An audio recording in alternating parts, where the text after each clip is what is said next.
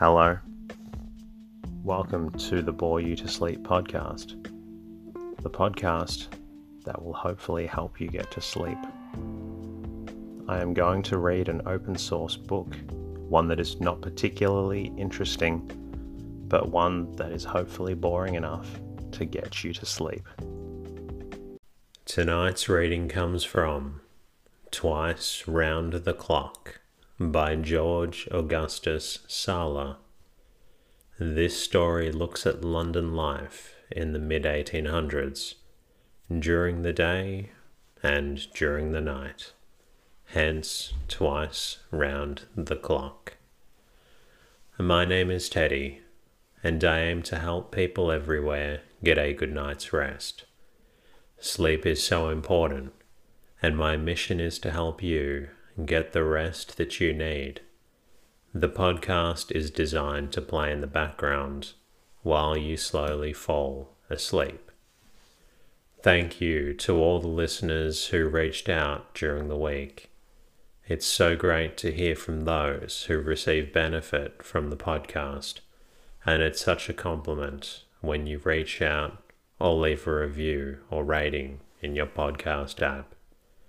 As always, I am truly grateful to the listeners that support the show with a monthly contribution on Patreon or Anchor. The podcast is completely free, and it is thanks to listeners like you that allows me to bring out more episodes for those who need them. Whether it's $1 or $5, your monthly contribution allows me to bring out more episodes to those who need them. If you would like to become a patron or sponsor, please visit boreyoutosleep.com. You can also say hello to me there. You can find me on Instagram and Twitter at boreyoutosleep.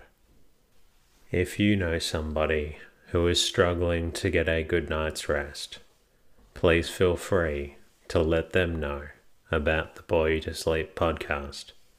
In the meantime, lie back, relax, and enjoy the readings. Twice Round the Clock, or the Hours of the Day and Night in London, by George Augustus Sala. Preface.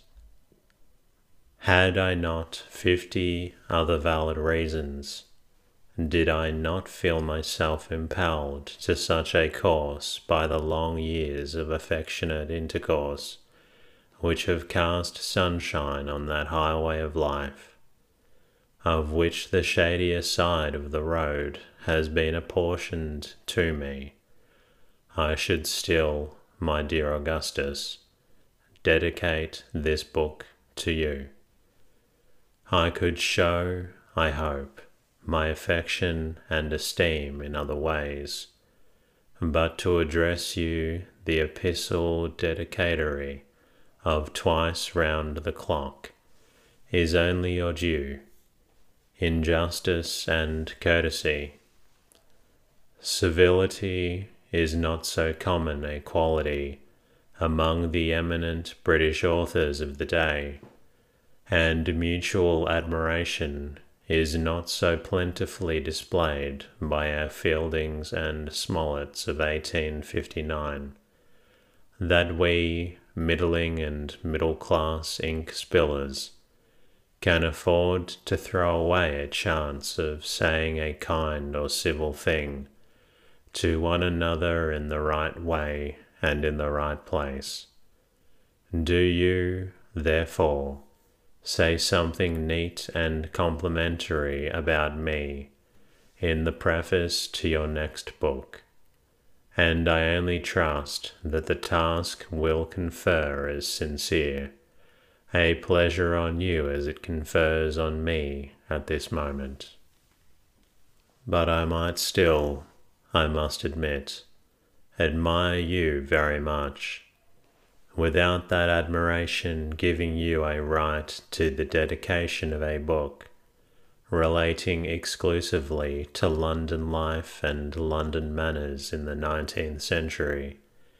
Herein, however, rests, I think, your claim, that you are the author of a capital book called Paved with Gold, replete with the finest and shrewdest observation drawn from the scenes we have both delighted to survey, to study, and to describe, and of which book, although the basis was romantic fiction, the numerous episodes were picturesque but eminently faithful photographs of fact. I should have liked, myself, to tell the story of a prize fight, of a ratting match, or of a boy's low lodging house, in my own way, and in these pages, but I shrank from the attempt after your graphic narratives in Paved with Gold. And again, you have not been for years the fellow labourer of your brother Henry, in those deeply tinted but unalterably voracious studies of London life, of which we have the results in Labour and the Poor, and in the great world of London. Of how many prisons, workhouses, factories, workrooms have you not told the tale? Of how many dramas of misery and poverty have you not been a chronicler? Let us bow to the great ones of letters, and reading their books with a hearty, honest admiration, confess that the capacity to produce such masterpieces is not given to us, but let us, on our own parts, put in a modest claim to the recognition and approval of the public. Please remember the reporters. Please not forget the bone grubbers. Fling a pennyworth of praise to the excavators and night watchmen, who have at least industriously laboured to collect materials wherefrom better painters may execute glowing tableaux of London life. At least we have toiled to bring together our tale of bricks, that by the hand of genius they may be erected some day into a pyramid. At least we have endeavoured to our utmost to describe the London of our day as we have seen it, and, in the words of the judicious Master Hooker, of whose works, my Augustus, I am afraid, you are not a very sedulous student. We have worked early and late on London, and have done our best to paint the infinitely varied characteristics of its streets and its population, though for no other cause, yet for this, the posterity may know we have no loosely throw silence, permitted things to pass away as in a dream. There shall be for men's information extant thus much concerning the present state of London. So you, my dear friend, that I have dedicated my work to you, you have been saddled with the dignity of its patron. I might have addressed you in heroic verse, and with your name in capitals, and in the manner of Mr. Alexander Pope, bid anew. I believe your present ambition extends only to few-acre farming and the rearing of poultry, and I might well exhort you to return to your literary pursuits, and to leave the Dorkings and Cochin Chinas alone. But I refrain. Am I to insult my patron with advice? Do I expect any reward for my dedication? Will your lordship send me a handful of broad pieces for my flattery's sake, by the hands of your gentleman's gentleman? Will you put me down for the next vacancy as a commissioner of hackney coaches, or the next reversion for a snug sinecure connected with the Virginia plantations or the Leeward Islands? Will your lordship invite me to dinner at your country seat, and place me between Lady Betty and the domestic chaplain? May I write rhyming epitaphs for her ladyship's pug dog, untimely deceased from excess of cream and chicken? Or will you speak to Mr. Secretary in my behalf, lest that last paper of mine against ministers in Mist Week's journal should draw down on me the ex officio wrath of Mr. Attorney General, and cause my ears to be nailed to the pillory? Can I ever hope to crack a bottle in your lordship's society as buttons, or to see your lordship's coach and six before my lodgings in Little Britain? Let us be thankful, rather, that the species of literary patronage at which I have hinted exists no longer, and that an author has no need to toady his patron in order to make him his friend. For what more in cordiality and kind fellowship I could say, you will, I am sure, give me credit. When friendship is paraded too much in public, its entire sincerity may be open to doubt. I am afraid that Ostes, so affectionate on the stage, has often declined in the green room to lend Pylades sixpence, and I am given to understand that Damon has often come down from that platform, where he has been saying such flourishing fine things about Pythias, and in private life has spoken somewhat harshly of that worthy. You will observe that, with the economy which we should all strive to inculcate in an age of financial reform, I have made these remarks to serve two ends. You are to take them, if you please, as a dedication.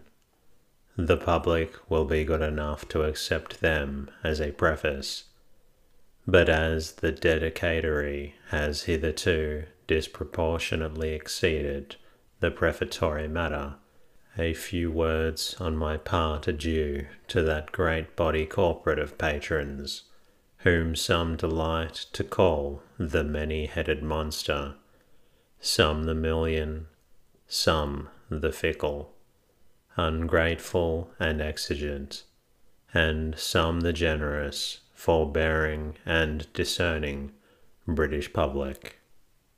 The papers I have now collected into a volume under the title of Twice Round the Clock, or the Hours of the Day and Night in London, were originally published in the pages of The Welcome Guest, a weekly periodical whose first and surprising success must be mainly ascribed to the taste and spirit of its original proprietor, Mr. Henry Visitelli.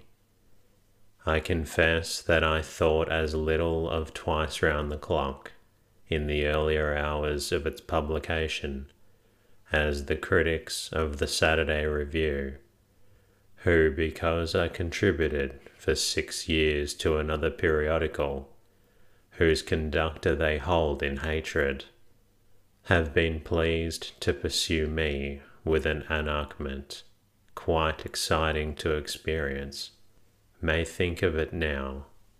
I looked upon the articles as mere ephemeral essays, of a description of which I had thrown off hundreds during a desultory, albeit industrious literary career.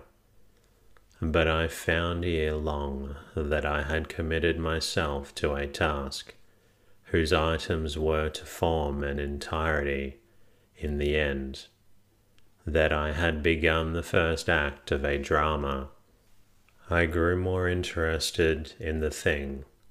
I took more pains.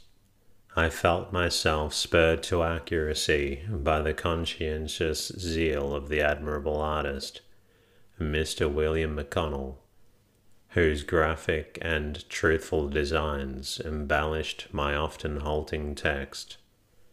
I found, to my great surprise, that the scenes and characters I had endeavored to embody were awakening feelings of curiosity and interest among the many thousand readers of the journal to which I contributed.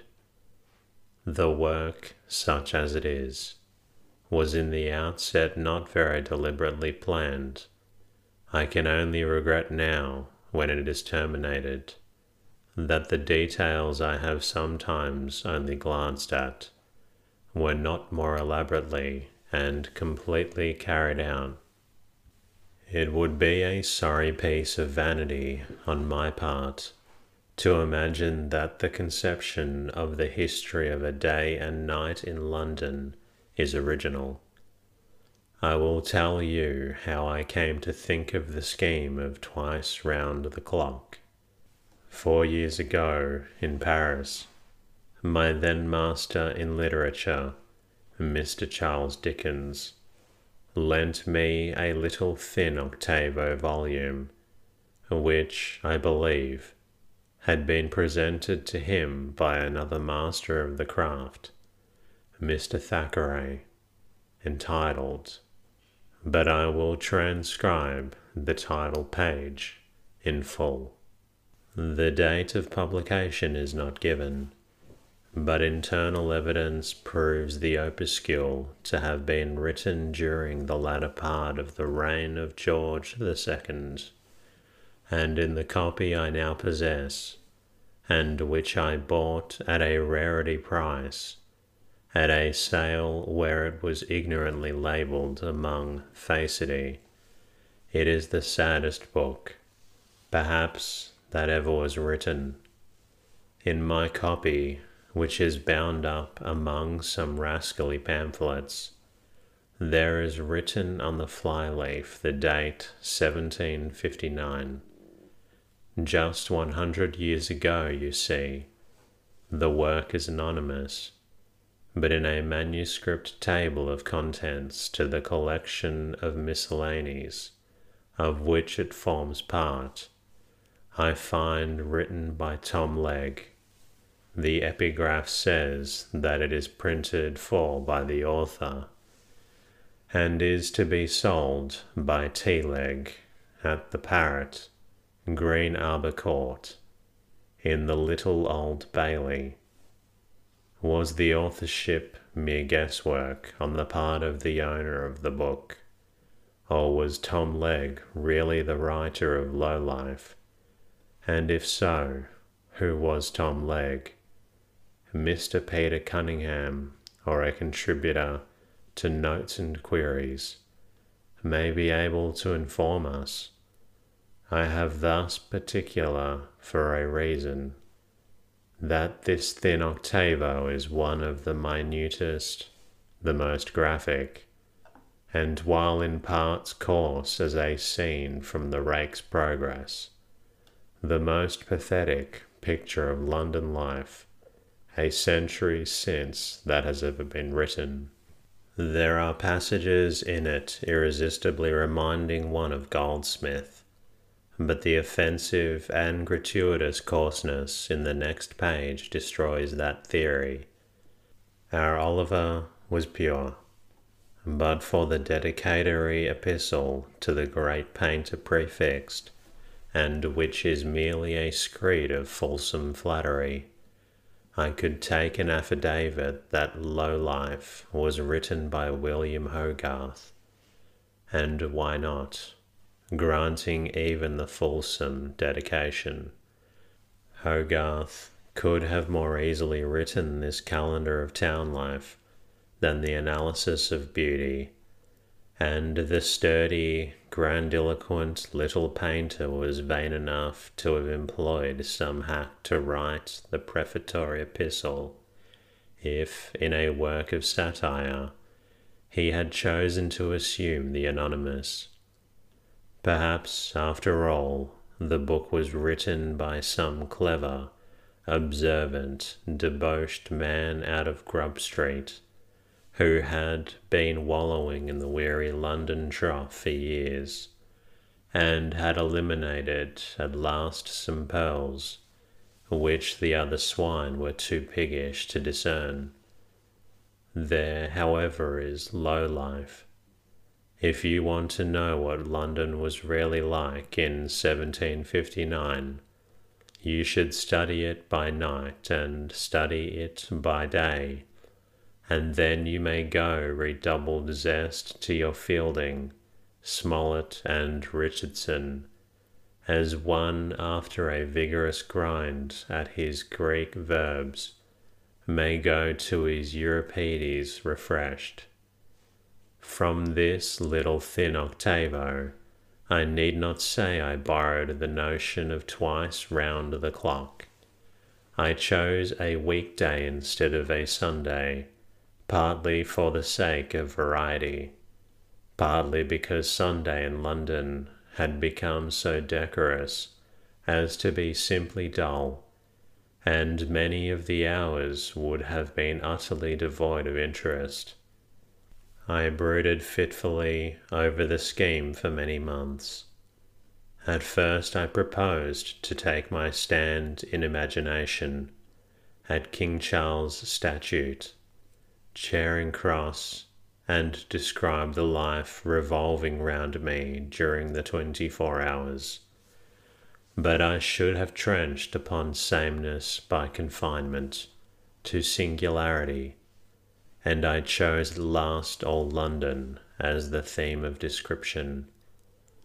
A mighty maze, but not without a plan. As a literary performance, this book must take its chance, and I fear that the chance will not be very favourable. Flippant, pretentious, superficial, and yet arrogant of knowledge, verbose without being eloquent, crabbed without being quaint, redundant without being copious in illustration, full of paradoxes not extenuated by originality, and of jocular expressions not relieved by humour. The style in which these pages are written combines the worst characteristics of the comic writers, who have been the guides, philosophers, and friends of a whole school of quasi-youthful authors in this era. I have reviewed too many would-be comic books in my time not to be able to pounce on the unsuccessful attempts at humour in Twice Round the Clock.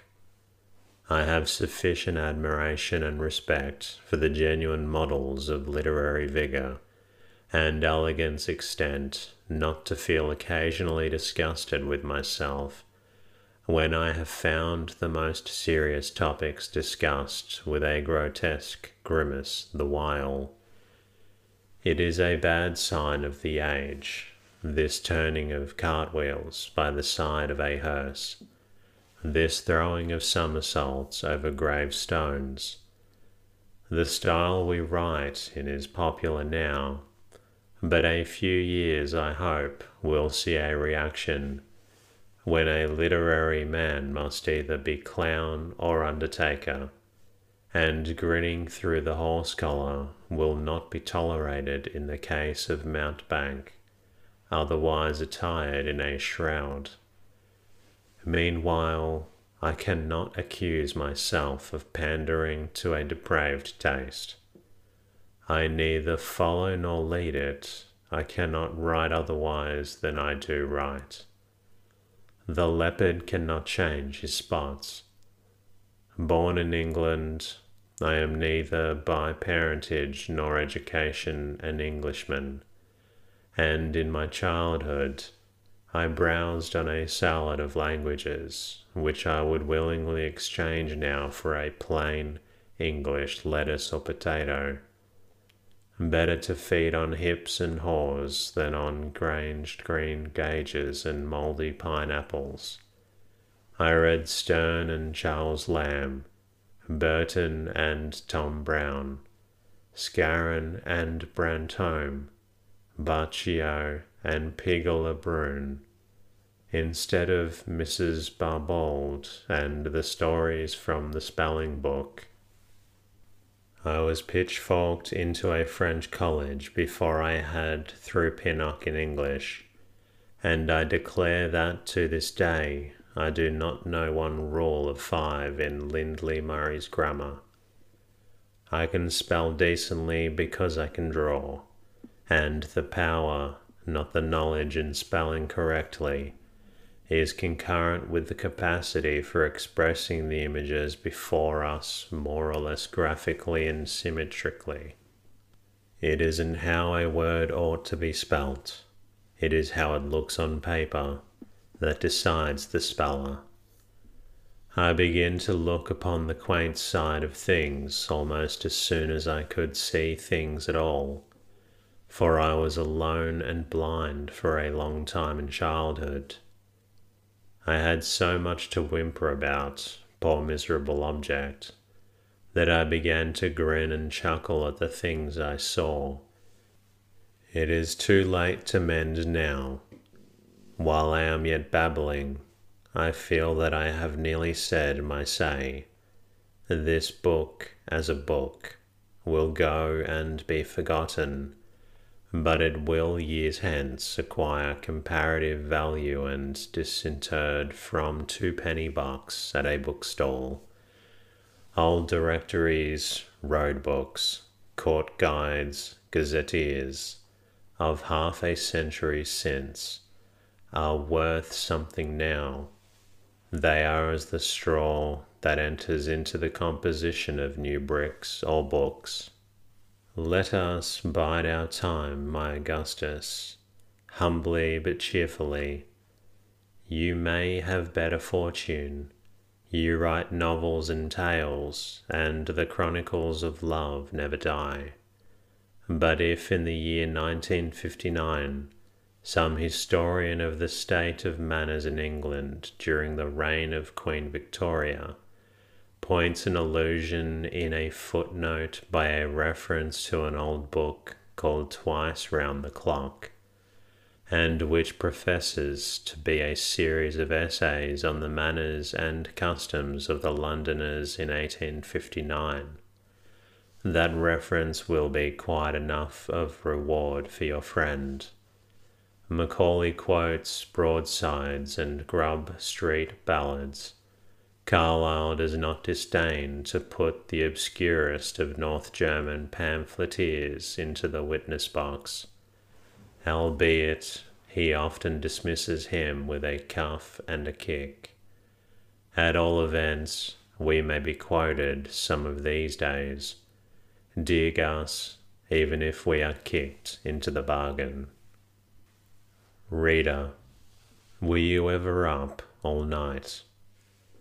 You may answer that you are neither a newspaper editor, a market gardener, a journeyman baker, the driver of the Liverpool Night Mail, Mrs. Gamp the sick nurse, the commander of the Calais packet, Professor Airy, Sir James South, nor a member of the House of Commons. It may be that you live in Clapham, that one of the golden rules of your domestic economy is gruel at 10, bed at 11, and that you consider keeping late hours to be an essentially immoral and wicked habit, the immediate prelude to the career and the forerunner of the fate of the late George Barnwell. I am very sorry for your prejudices and your susceptibilities. I respect them, but I must do them violence. I intend that, in spirit, if not in actual corporeality, you should stop out not only all night, but all day with me, in fact, for the space of 24 hours. It is my resolve to prohibit your going to bed at all. I wish you to see the monster London in the varied phases of its outer and inner life, at every hour of the day season and the night season.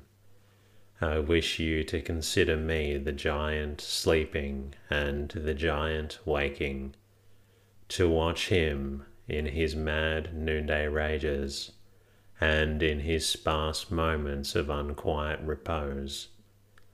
You must travel twice round the clock with me, and together we will explore this London mystery to its remotest recesses, its innermost arcana.